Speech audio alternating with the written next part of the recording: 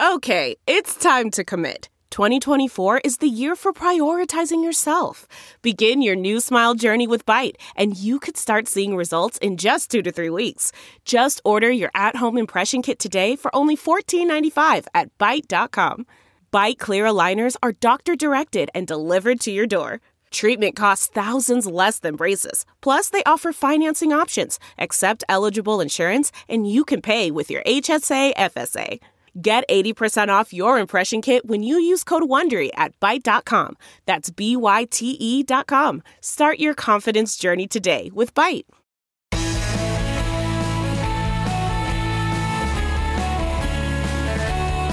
Hello, friends and neighbors. Welcome back to the Bill Press Pod. Infrastructure. It's a big word. It's a magic word. The one issue that always promised to unite Republicans and Democrats. And at one time, it did.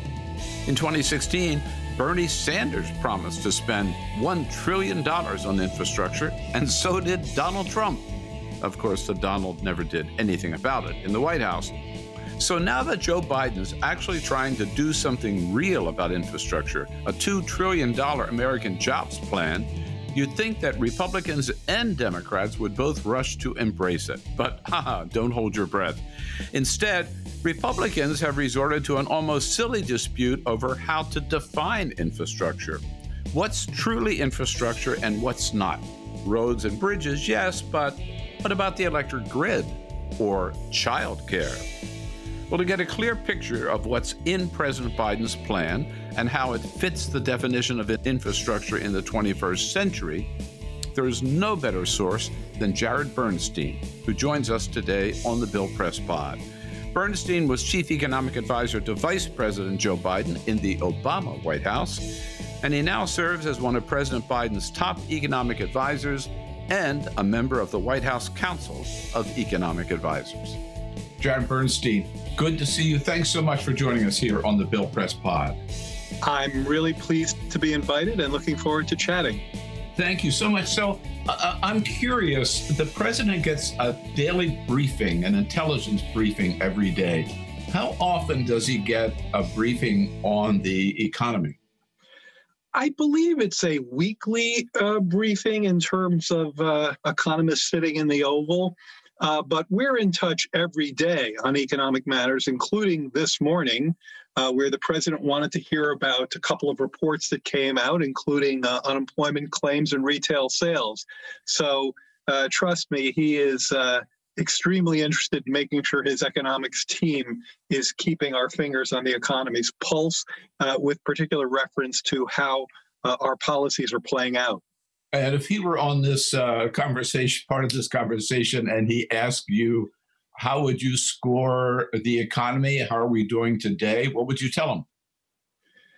Yeah, I would tell him that some of the measures that have his fingerprints on them, and some of the measures that we hope will, in good time, be legislated, they're important. They're having an impact, and particularly if you look at the impact of the checks, as part of the questions I was just telling you about, I checked in with the Treasury and got information about well over 150 million checks out, accounting for over $300 billion, and that we saw that reflected in the retail sales. So I think the important kind of focus there would be that this recovery is definitely underway, but it's as he's always said, it's a function of getting the virus behind us. That is occurring in no small part because of the logistics and organization around the rescue plan, virus prevention, control, and of course distribution of the vaccine. But we've got a long way to go, and there are still almost 17 million claims being made on unemployment insurance. That's highly elevated. There's over 8 million jobs still not there from pre-crisis levels. So we've got a way to go, but we're moving there in the right direction with some alacrity. You indicate you've already seen some direct impact positively from the stimulus package. Do you anticipate a post-pandemic bounce? Let's say once we reach herd immunity and really start to open up? Well, this is very much the most common anticipation among every forecast I've seen. Just this morning, I was looking at some of the most updated forecasts and saw estimates for the first and second quarter that suggest a growth rate in the first half of the year of real GDP somewhere in the neighborhood of, say, 6 to 7%. Now, of course, that's well above trend. And it is a function of a number of factors, some of which we've mentioned. First of all, the bounce back from, of course, the very deep pandemic-induced recession. The impact of the American Rescue Plan is firmly in the mix there. We have well over $300 billion in checks out the door. We have a vaccination curve that has been increasingly steep, and that's helping people feel more confident about re-engaging with commerce. There's lots of pent-up savings. Some of that also comes from relief packages as well. So all of this is expected to fuel a significantly above-trend growth rate. But I have to be very clear about this point, Bill. From President Biden's perspective, of course that's important, of course it's welcomed, and of course we'll be touting it. But unless those growth rates, and unless the economy is reaching folks who've heretofore been left behind, the folks in the bottom leg of the K in what's been a K-shaped recovery, he will be very unsatisfied. So our measures are being sure to target those folks, often in communities of color, who haven't benefited enough from economic growth in recent years and even recent decades. So with the American Rescue Plan passed and we're seeing the impact of it, the focus now really shifts to what you're calling the American Jobs Act. First, tell us, how important is this to economic recovery? I cannot underscore enough how important this is, not just to economic recovery, it's important to that, but to the sustainability, to the resilience, to how robust not just the next economic expansion is, but the one after that. This is a bold, it is a once-in-a-generation investment in creating good-paying jobs, yes, but also laying the foundation for growth for years to come. That requires investments in areas of what economists call public goods in our economy that have been disinvested in for decades. Clean energy, broadband, an electric grid that we saw fail tragically in Texas recently. Water that doesn't allow lead to leach into the bodies of our kids, modernizing schools, childcare buildings, ports, airports, rail. That's just, a broad-based 30,000 feet up view of the importance of the jobs plan. And when you see, can you anticipate a number of jobs might be created, let's say if the entire package were approved? Yeah, the group Moody's.com, they did an estimate of precisely that. The impact of the rescue plan and the jobs plan. And they found, and by the way, this is important, this also accounts for underlying job growth that we'd expect in what economists call the baseline. So you're going to get some job growth just based on that alone. And put it all together, and they predict 19 million jobs over the next decade. Now, again, some of that's the baseline, some of that's the rescue plan, some of that's the jobs plan. But if you look at the last year in there, so just to give you a little more detail, you look at 2030, 3 million of those jobs are assigned to the American Jobs Plan. And I guess this gets to a broader philosophical question, doesn't it, about how to create jobs? I mean, the Republican Party ideal, I guess, has always been we give tax breaks to the big corporations, tax breaks to the millionaires and the billionaires, and then that money trickles down and creates jobs. This plan, as I read it, seems to be saying just the opposite. The way to create jobs is public investment. Right. I think that the more you depend on trickle-down versus direct public investment, the fewer jobs you'll create, and particularly from the perspective of middle and lower income working Americans. The trickle-down experiment, which we've seen time and time again, has consistently failed to have virtually any of its advertised effects. Probably the most important example for us right now is the prediction that the Trump tax cuts would significantly juice business investment. That was part of the sale there, and the idea was that they would bump up business investment, which would trickle down to productivity, which would trickle down to workers' wages, and that first link in that chain, business investment, just wasn't there. We've consistently rejected any kind of trickle-down philosophies in favor of more direct public investment of the type we've been talking about, but B, making sure that the wealthy in corporate America who've benefited most from economic growth in recent years pay their fair share in order to help finance these public investments that are so critical to the lives and communities of working Americans. And the American Jobs Act, also known as the Infrastructure Plan. I've heard the president speak about this. Where does the United States rank among developed countries in terms of maintaining and improving our infrastructure? Yeah, not nearly high enough. I've seen numbers like 13 in the rankings, and that is a very important motivator for the president. If you look at the share of GDP going for innovation, going for public investment, you see that that's really fallen quite steeply over these years of disinvestment that I've been complaining about in our discussion thus far. And that is something the American Jobs Plan is pointedly designed to reverse. The president likes to talk about how in many of these areas, China's been out investing us. That's not an acceptable ranking to him. I've also seen where you are looking at basically doing a scorecard, a report card for the states in terms of their investment. Are you up to date on that? And what are some of the states that are the worst or some of the best?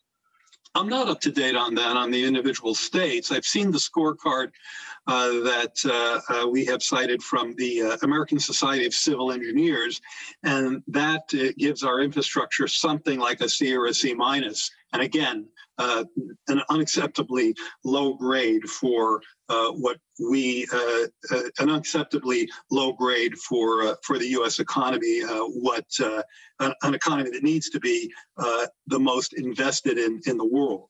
Right. So following the discussion, as I have just in the news on the American Jobs Act, it seems there are two big questions. What's in it?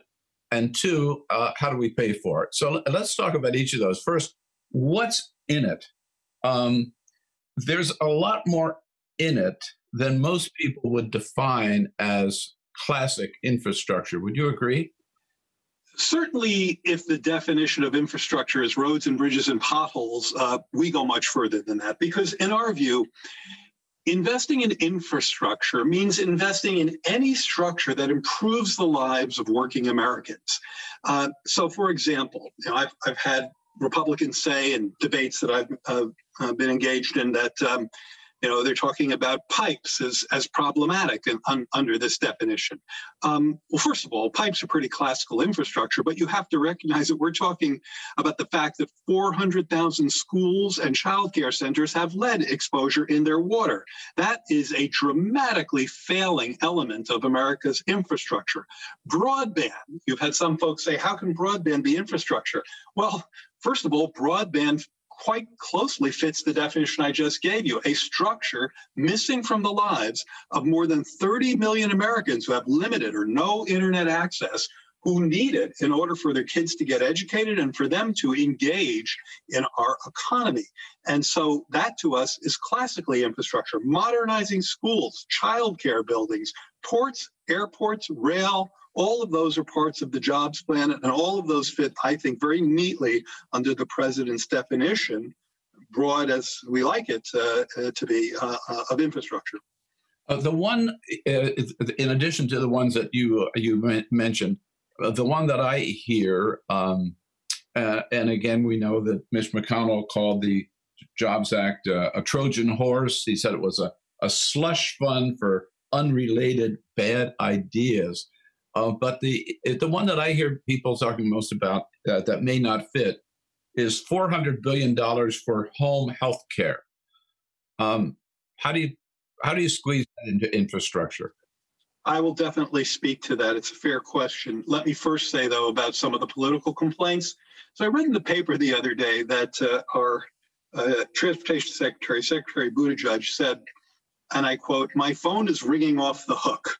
And what he was talking about was people calling him from both sides of the aisle, Democrats and Republicans, from Capitol Hill, talking to him about projects that they need. And Mitch McConnell himself has been talking about the importance of a bridge in his district. So one has to be, I think, mindful of some of the politics that gets played around this. I think it's also critical to recognize how well these measures are polling, not just among Democrats, these kinds of investments. Now, I'm not talking about checks to households. Those polled really well, too, as you'd expect. I'm talking about the jobs plan, the infrastructure plan. Okay.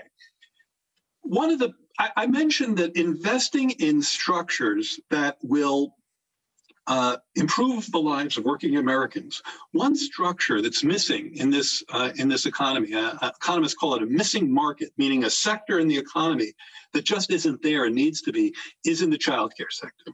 We simply don't have the childcare infrastructure in place, whether it's people or places, that will enable working parents to safely get to work and to be able to access and afford quality childcare. So I completely justify that investment as part of the American Jobs Act.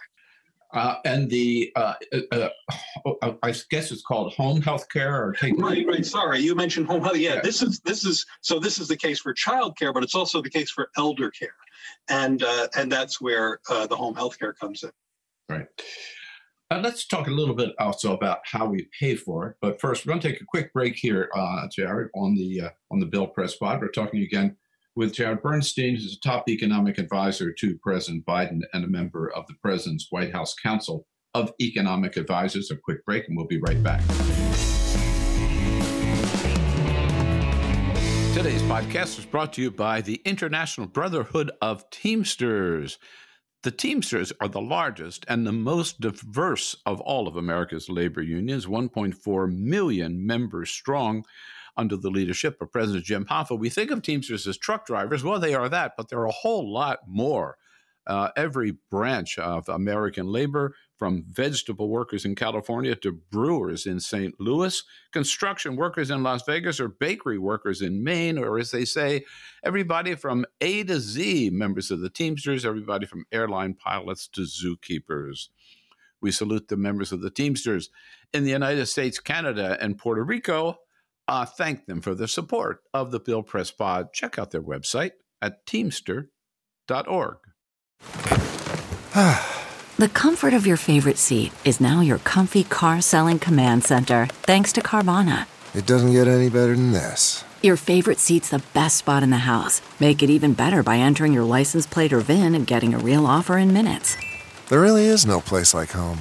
And speaking of home, Carvana will pick up your car from yours after you finalize your offer. Visit Carvana.com or download the app and sell your car from your comfy place. CarMax is putting peace of mind back in car shopping by putting you in the driver's seat to find a ride that's right for you. Because at CarMax, we believe you shouldn't just settle for a car. You should love your car. That's why every car we sell is CarMax certified quality, so you can be sure, with upfront pricing that's the same for every customer. So don't settle. Find love at first drive and start shopping now at CarMax.com. CarMax, the way car buying should be. Okay, picture this. It's Friday afternoon when a thought hits you. I can spend another weekend doing the same old whatever, or I can hop into my all-new Hyundai Santa Fe and hit the road.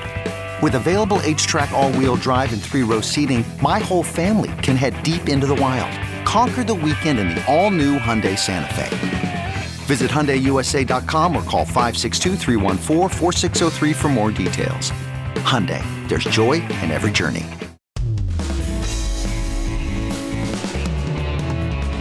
continue with today's Bill Press Pod. Our guest, a member of the White House Council of Economic Advisors and a top economic advisor to the president, Jared Bernstein, a longtime good friend. Jared, the last time we talked was over at the Center for Budget and Policy Priorities in NOMA. That's your office.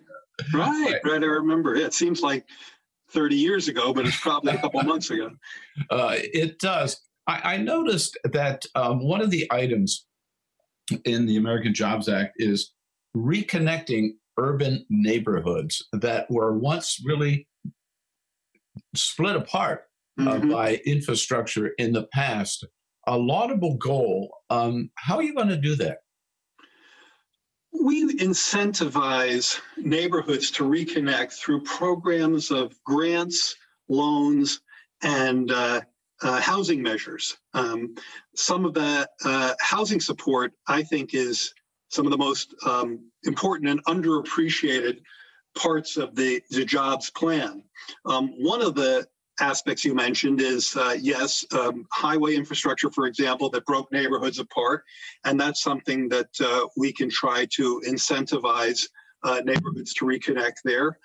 Another is exclusionary zoning, which prevented families, disproportionately, of course, Black and brown families, from being able to reconnect not just with each other and with other families that they'd like to live near, but also with better opportunity, better access to education, better access to commerce. And we introduce, I think, a pretty innovative plan by which neighborhoods can push back against exclusionary zoning laws. Basically, they have to apply to the government with an idea of how their plan is going to work, and we'll help them support that. We also have a number of measures in here to improve the supply of affordable housing so that not only can neighborhoods connect, but that they can rebuild. So the whole plan has roughly a $2 trillion price tag. Can we afford it, and how do we pay for it? Yes, we can afford it because we pay for it. So the plan the plan pays for itself over 15 years through a set of revenue raisers that target the corporate sector, the wealthy, taxpayers above $400,000. So no taxpayers with incomes below $400K would be hit with any of these proposed revenue raisers. The important part of this, I think, is twofold. First of all, it pays for the plan, and I think infrastructure that has pay-fors is more sustainable. We've already done the experiment of what happens to infrastructure when we don't pay for it, when we continually just cut taxes, and of course, it deteriorates through systematic disinvestment. So we're going to try to reverse that. But the other thing we're trying to do here is to really get some of the problematic and negative incentives out of our tax code. And to do so by first raising the corporate tax rate from 21 to 28%, still 7 percentage points below where it was at 35% back in 2017, but back up to 28%.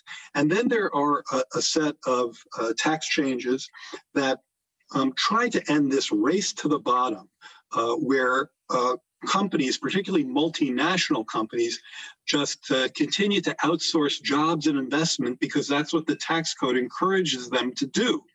Because of all this international tax avoidance, which takes the form of booking your income, your profits in low tax countries, and booking your deductible expenses in high tax countries so you can write them off at a higher rate. Because of those problems in tax shifting, stripping profits out of our tax system, we collect only 1% of GDP in corporate taxation. That's 1/3 of the OECD or other advanced economy average, and that ratio, is unacceptably low. The average effective rate for these multinational corporations is only 8%. In other words, they're not paying their fair share, And so these tax changes pay for the infrastructure, get us closer to fair share taxation, and hopefully reverse this race to the bottom. So I hear you say that while the rate officially is 21%, they're paying an average of 8%? Exactly. And that's a really important insight, because one of the problems we've had in corporate taxation over our history is the divergence between the statutory rate, meaning the 21% used to be 35%, the rate that we write down on paper, and what companies actually pay. They pay far less because of all these loopholes and avoidance measures, including international profit shifting of the type I just described. Right. So it's interesting, I find, that today the America's corporate leadership has come out united on two fronts. On the one hand, they're united in opposition to the voter suppression bills that we've seen pop up in some 43 states, particularly in the state of Georgia. On the other hand, they're united in public, outspoken opposition to your plan to raise taxes from 21 to 28%. They say this is going to kill the economy and destroy any chance of an economic post-pandemic economic recovery.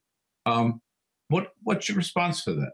I think it's actually something that I mentioned a few beats ago in our conversation.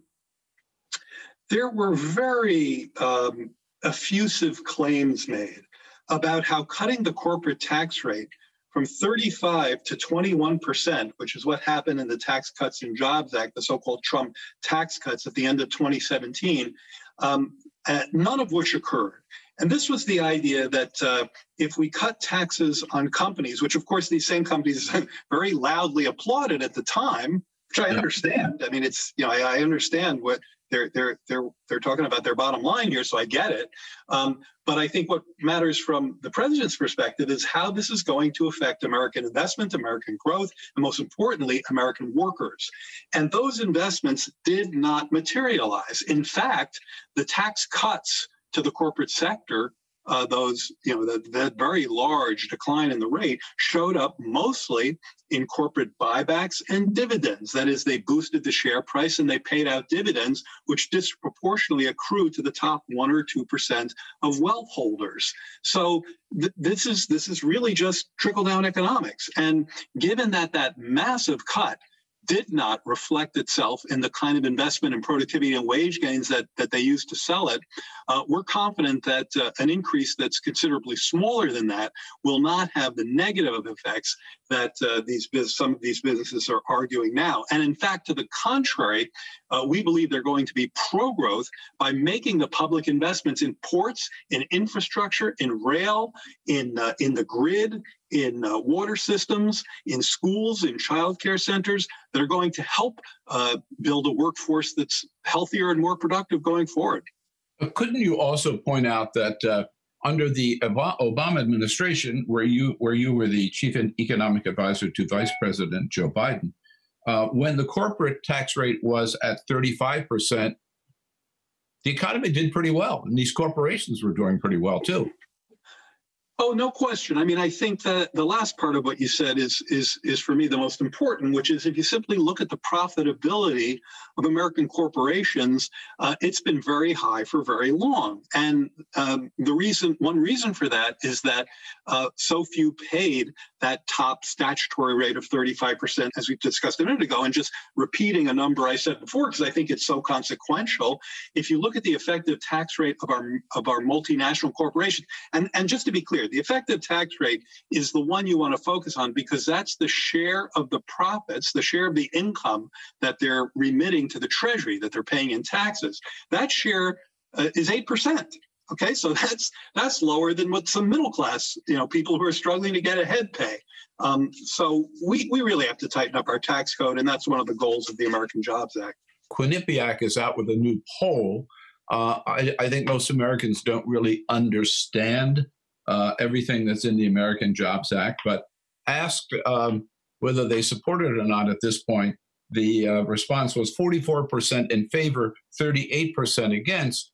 When they were told that this would raise corporate taxes, Jared, the numbers came out to 53% for it and 39 against. So, yeah, I think one of the things that people who study taxation and the public's relation to it will tell you is that the average person, and this I know to be a fact, is not poring over the American tax code in the level of detail that even we've been discussing here. And that's completely understandable. What the average person thinks of when it comes to taxation, and by the way, I'm going to put myself in that category because it's what I think about too, and I'm a tax nerd, is fairness. And most people recognize that not only has our tax system become less fair, but it has consistently been and increasingly been tilted towards benefiting not just those at the top of the income scale, but in many cases companies that offshore investment and jobs at great detriment to our middle class. So fixing that, it's understandable that people are going to be supportive of that. Right. So we've talked about the American Rescue Plan and the American Jobs Act. It's reported also, Jared, that the administration is also considering a third stimulus package, if you will, for human infrastructure, also around the tune of $2 trillion on education, childcare, and other social programs. Is that, in fact, down the road? And is this the third installment, if you will, in the Biden economic recovery program? The president has talked about the American Families Plan is coming next. I'm not going to lean into that because one of the ways I keep my job is not getting ahead of the president. So I won't say much about that. I will say the following. I would not think of the Jobs Plan and the Families Plan, which is the latter being forthcoming, as stimulus. Because I think of stimulus more in the sense of the relief plan, although even there I think of it more as relief than stimulus, as being temporary. A measure that sort of gets in and gets out of the economy quickly, often deficit financed.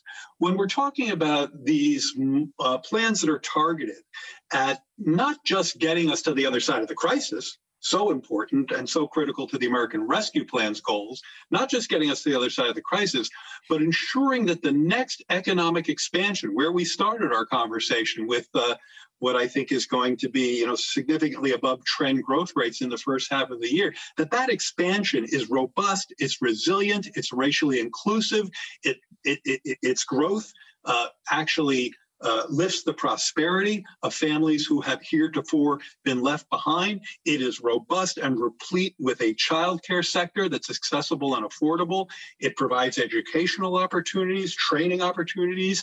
It funds our infrastructure, our manufacturing. It provides housing access in the way we discussed about before, pushing back on exclusionary zoning. Those are much more lasting investments that I don't think of as stimulus. I think of them much more in the investment bucket. You earlier used the word bold, and just hearing you describe the American Jobs Act, when you look at the history of the American economy, have we ever seen a public investment program this big by any president? I think if you look at the amount of resources that we are trying to devote to public investment, the answer is no. I think if you look back at some investments that were made during an era when investing in the public goods of the American economy was recognized as a much more important and integral factor to economic growth, something that we've really forgotten. Joe Biden hasn't forgotten it, but I think lots of other folks have forgotten over recent decades. You could go back and you could look at Eisenhower's highway system. That was a vision, and we can definitely talk about how that vision has changed today with the importance of clean energy and moving to electric vehicles and emphasizing rail and other types of transportation. But taking that in the context of its period, it was a transformational investment in the public goods side of our economy that was hugely pro-growth in terms of increasing the access for goods to flow through commerce. And would you say this is an FDR kind of move on the part of the president? I mean, I guess I think of it as a JRB move. That's Biden's initials. I think that, but yes, I mean, yes, in the sense that, yes, in actually a very fundamental sense, in the sense that I think President Roosevelt looked out, saw an economy that was laid tremendously low by a sweeping, pervasive, massive market failure that came in part by the excesses of a small group of wealthy investors who recklessly took down, the economy. That's not what happened here, of course. That actually might be a better description of the Great Recession and the financial crisis there. This, of course, was the pandemic. But I think the commonality is looking out there and seeing a structural deficiency in the way the government was interacting with the economy, a deficiency that I would argue was very much amplified over the Trump years when I think economic policy was either ignored or reckless. And, Joe Biden has always valued governance, an amply funded public sector that works on behalf of working people, lifts those who've been left behind to have a chance to make their contribution to the economy's success, to the economy's growth, and they benefit from it proportionately. And so I think those kinds of linkages are very much alive and well. But I guess from where I sit, this looks like it has Biden's fingerprints on it most of all. And may have surprised some people who did not see Joe Biden as being the transformational president that he seems to be. And we'll see how that works out. But let me close by asking you the question that everyone is asking, Jared. How much of this American Jobs Act is negotiable, if any? The only thing I've heard the president say is there are two things that are non-negotiable. One is inaction. Inaction is non-negotiable. He is open to negotiation. And if members of Congress have ideas that get us to the same types of places that you and I have now been discussing for a half an hour, and I hope that you and our listeners understand the importance of those destinations and how critical they are to not just the economy's growth, but to that growth reaching the middle class, lower income families, communities of color that have been left behind. If members have other ideas about how to get there, our administration and this president is all ears. What he won't negotiate around is any notion of inaction on these issues. And I think the second thing, and we talked about this in the context of helping to pay for the plan, is he's been very strict that tax increases will not hit people under $400,000 in income. So aside from those two, he has made clear that he's open to negotiating. Well, it's a very exciting time. You've got a lot on your plate, Jared Bernstein. We appreciate so much your taking time out for the Bill Press Pod and all of our listeners to let us know what's in this plan, how important it is, and what the prospects are, and what it would mean for the American economy if we can get it through Congress. Jared, thanks so much for your time. Good to talk to you. My pleasure, Bill. And that's it for today's edition of the Bill Press Pod. Thanks so much for joining us. It's so good to have you with us. Now take care of yourself, stay strong, stay safe, and then come back and see us on the next edition of the Bill Press Pod.